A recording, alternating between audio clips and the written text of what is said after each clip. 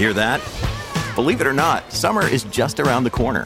Luckily, Armor All, America's most trusted auto appearance brand, has what your car needs to get that perfect summer shine. Plus, now through May 31st, we'll give you $5 for every $20 you spend on Armor All products. That means car wash pods, protectant, tire shine, you name it.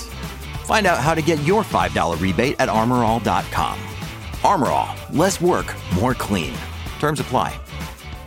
All right, let's talk about your day in court. If you get a traffic ticket and you decide to fight the power and go to court, try to overturn that ticket, how easy is it to do that? I once had someone tell me, if you ever get a traffic ticket, let's say for speeding, you should always plead not guilty, because if you go to court and the police officer does not show up, which happens maybe more than we think, then the judge will throw the ticket out. You beat the rap. Is that true?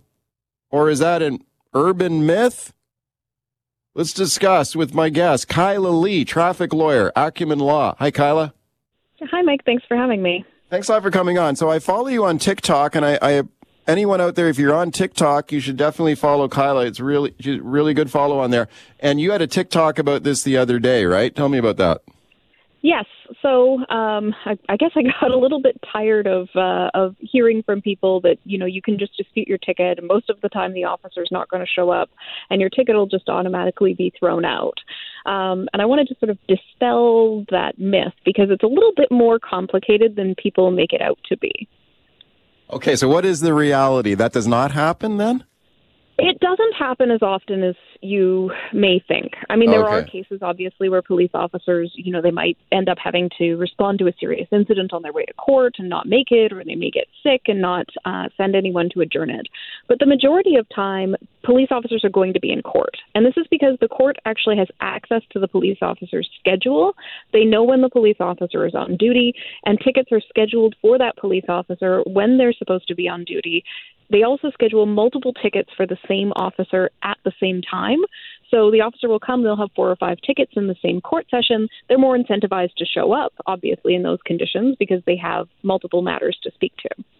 Okay, what about negotiating in the hallway? Because you and I have talked about this before, and I find this is interesting. Like, if you decide to fight a ticket, plead not guilty, you show up, let's say the police officer is there in court. Oh, darn it, police officer showed up. I guess I'm not going to beat the rap on a technicality here. But can you talk to the police officer before you go in front of a judge or go into the courtroom and maybe get the ticket, convince the police officer to reduce the fine or throw the ticket out?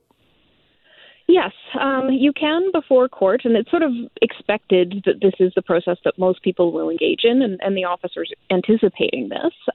Before court, you can speak to the officer in the hallway outside and, try and get them to either amend the ticket or drop the ticket entirely, or agree to reduce the fine, agree to something lesser so that you don't face the same consequences. And those discussions can often be quite fruitful, because a lot of the time, police officers, they don't have a lot of skin in the game. People think that they do. They are looking for the best outcome that fulfills their public safety purpose, but also, uses court time efficiently. Right. Okay. Now, here's another one I was wondering about. Let's say you do dispute a ticket. Are you required to testify, or is it just like in the court dramas you see on TV, like maybe you don't have to testify, on your own case? You can choose not to testify, or do you have to stand up and say something in court? You are never obligated to testify in court. That's a constitutionally protected right that applies as well to traffic tickets. There are circumstances, though, where strategically it might be in your best interest to testify. So what will happen is the officer, after they give their evidence and after you cross-examine them, usually if you're self-represented, the justice will ask you whether you're going to provide evidence. If you're represented by a lawyer, your lawyer will tell you you should testify or you should not testify based on how the evidence has come out.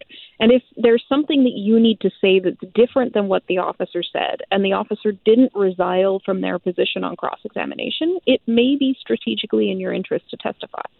Okay, what is your typical approach with your clients? Do you typically advise your clients, like, just stay quiet and I'll handle it, don't testify? Or do you think sometimes there is an advantage to put your client up there?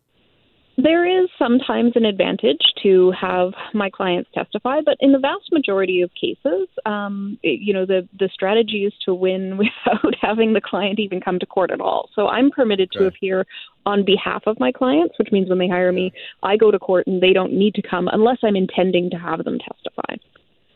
Speaking to Kyla Lee, Acumen Law. Kyla is a traffic lawyer. Kyla, let's talk about some of the interesting changes to the Provincial Motor Vehicles Act introduced in the legislature this week. There's a lot of interesting changes here. Did not get a lot of media attention here in the last couple of days here. What is in this bill here? There's so much in this bill. I mean, one of the big things that I think we've all kind of been wondering when we would see this is the ability of the government to regulate self-driving cars. And they're adopting international standards for different levels of autopilot vehicles. There is a blanket prohibition on anything that is like an autonomous vehicle. But they have a mechanism set up to allow them to regulate the use of self-driving cars in the future without having to pass additional changes to the Motor Vehicle Act. So this will be very interesting to see. Okay, it sounds like maybe this is some preemptive legislation. Like right now, like a self-driving car is not legal right now. Is that correct? You can't put a self-driving car on the road right now? Well, there's not really anything that says anything specific about it in the Motor Vehicle Act. So this will be, if these changes are passed, this will be the first actual prohibition on it. Obviously, it is prohibited in the sense of interpreting all the other provisions of the Motor Vehicle Act creates a de facto prohibition, but we will have an outright prohibition on it, except with exceptions approved by regulation. Okay, this is one to watch for sure, because this is looking forward to the future here as well. What about safe passing and following distance with cyclists on the road? I mean, this is another one you hear about all the time. There's some proposed changes to the law on that? Yes, so they've created a definition of vulnerable road users, which includes pedestrians and cyclists, and they're now mandating a minimum 1 meter passing distance when passing a vulnerable road user and a 3 meter following distance when driving behind them. And they've also created exceptions to prohibitions under the Motor Vehicle Act that say that you can't cross a solid line or a double solid line. You can't make a lane change in certain circumstances, to exempt those in circumstances where you need to do it to maintain a safe passing distance. Okay, that's very interesting. So a 1 meter, there would be a minimum 1 meter passing distance if you pass a cyclist. Is that like, what is the minimum distance now, or is there one? There isn't a minimum distance now. Right now, cars and cyclists are both required to drive as far to their respective sides of the road as possible, and that's basically it. Okay, what do you think of that 1 meter passing rule? Does that make sense to you? I mean, it makes sense, certainly for safety. I am concerned about the way that it's going to be used in cases where cyclists aren't adhering to their continuing obligation to ride as far right as practicable, that it could cause some, significant traffic snarls. But, I mean, I guess we'll see how it plays out in reality if and when it passes. It sounds kind of common sense to me. Like, I can't imagine passing a cyclist less than 1 meter. I think that'd be a little hazardous. It's certainly unsafe, and I think most drivers are trying to give cyclists the room that they need. I think of situations like, for example, Kingsway during rush hour. If there's a cyclist in the right lane and you've got 3 lanes of slow moving traffic, making that pass with 1 meter is often very difficult because the lanes don't give enough width to make that happen. Right. And that's where I'm concerned that this legislation doesn't necessarily reflect the reality of rush hour driving. Okay, here's another one that's in this bill, and we've talked about this on the show recently, especially with some of the deadly accidents involving trucks that we've seen, especially in the interior on Highway 5. So listeners in the interior will be familiar with that, those Highway 5 accidents, and I've spoken to a bunch of mayors out there who are asking for a safety crackdown on this one-lane highway. And one of the ideas that's frequently brought up is a speed limiter on trucks. So you'd actually physically have a limit on how fast that truck can go, right? So you can't go any faster. You put the pedal to the metal, you still wouldn't be able to go over a maximum speed. Is that how a speed limiter works, Kyla? That is how a speed limiter works. It essentially would cap the speed of the truck at the maximum speed limit determined by regulation. It'll probably be 120 kilometers per hour because that's the maximum speed on any highway in BC.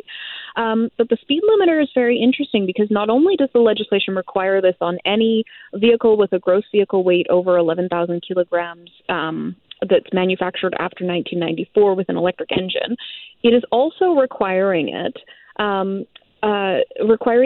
drivers of those trucks to permit police officers to enter their vehicle without a warrant, to search for the speed limiter, to search for information to show that it's active and in use, and to seize any data from it at any point. Wow. What kind of data would be on there? Well, there would be data about when the speed limiter is activated, what speeds the vehicle was driving at particular points in time. So it can tell a lot of information about a particular vehicle. And in cases of accidents, it will give pre-crash data that may also reveal information about how the accident took place. All right. Lots of calls to traffic lawyer Kyla Lee. Let's get right at it here. Walter in Victoria. Hi, Walter. Go ahead. Hey, so I'm just wondering, often, like, I'm in slow-moving traffic and I got bikes zipping beside me, like, within inches of my vehicle. So would this 1 meter rule also be enforced on them if they're passing me? Oh, does it work both ways, Kyla? It does not work both ways. It's the obligation of the driver to give the room to the vulnerable road user. Yeah. Okay. Walter, what do you think of that? Yeah, I think it should obviously go both ways. Yeah, I know, but let's be honest about it, though. If someone on a bike hits your car, you're not going to have too much trouble, though, are you? I mean, isn't it the vulnerable? Like you said, Kyla, like a cyclist, how did the government define it? A vulnerable road user. A vulnerable road user is the government's official definition. So, Walter, what do you think of that? They're vulnerable, aren't they? I agree. They're vulnerable. I think they need to be rules enforced for them as well. It needs to be equal both ways. Okay. Mark in Nanaimo. Hi, Mark. Go ahead. Hey, Mike. Thanks for taking my call. Sure. I'm talking about the speed limiters. I've worked for a trucking company before that's had speed limiters, and when you're going down a 2-lane highway and you need to pull out and pass because the other guy's going below the speed limit, because you're limited to a certain speed, sometimes it's not safe to be able to finish that pass before you're out of the area where you're allowed to do it.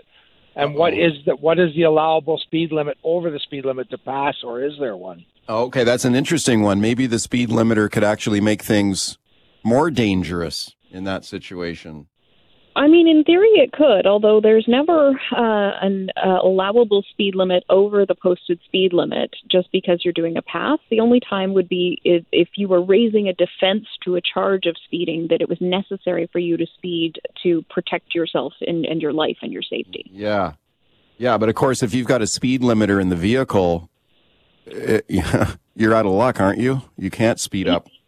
You can't speed up, although I believe there might be ways to override it manually in those circumstances. I would imagine that technology exists because there is an obligation to allow police officers to inspect that it's actually on and working at the time. Oh, that's interesting. Okay, Richard in Vancouver. Hi, Richard. Go ahead. Yeah, 2 quick points. Like the first caller, I don't like the fact that there's 2 sets of rules for essentially bicyclists and drivers. I think he talked about the fact that the 1 meter thing doesn't apply to cyclists. But on the other hand, if they pass you on the right and come up to a stop sign and all that, and you've heard of the accidents happening where trucks turning right and all that, I think the first caller is right. The rules of the road should apply to everybody equally. And the second point I'd like to make is about the concept, and I find this incredible, that in the changes to the Motor Vehicle Act, that no one's addressed e-scooters and e-bikes, which are not self-propelled, but they have motors in them. So why aren't they considered part of the Motor Vehicle Act? Okay, well, I'm glad you brought that up because I believe the electric bicycles are mentioned in that. There's a lot in this bill here. Kyla, what's in there on e-bikes? Yes, they're creating a scheme to regulate e-bikes and e-scooters, and it will essentially go by regulation for individual cases. So I expect to see certain types and styles of bikes that are commonly sold and types and styles of scooters be specifically mentioned in regulation as permissible under the exemptions, rather than having these really nuanced, hard to understand rules. Let's go to Joe in Vancouver. Hi, Joe. Go ahead. Hi, how you doing? Yeah, it's about, I drive for a living, and specifically my question of the e-bikes and such, it is a kind of a two-rule system, because those people are on e-bikes and such, they don't really pay attention to the rules. It's more like get out of my way, I'm trying to get somewhere, and I find it kind of not fair to a driver when they're literally, they have to pay attention to the rules of the road and be careful because you're driving a big vehicle. But where does it stop with the e-bikes and the cyclists who don't pay attention to the rules and cause situations like accidents? Thank you, Joe. Kyla, we got 30 seconds here. Your thoughts? Well, I mean, I think eventually we are going to have to see some more obligations placed on cyclists when it comes to respecting the rules of the road, because the longer we have, changes made to drivers to protect cyclists, we also have to put some personal responsibility on cyclists to protect themselves and to ride in a sensible manner. Kyla, thank you for coming on. Where can people reach you? What's your website? They can find me at VancouverCriminalLaw.com or Kyla Lee Lawyer on TikTok. Thanks, Kyla. Appreciate it. Thank you.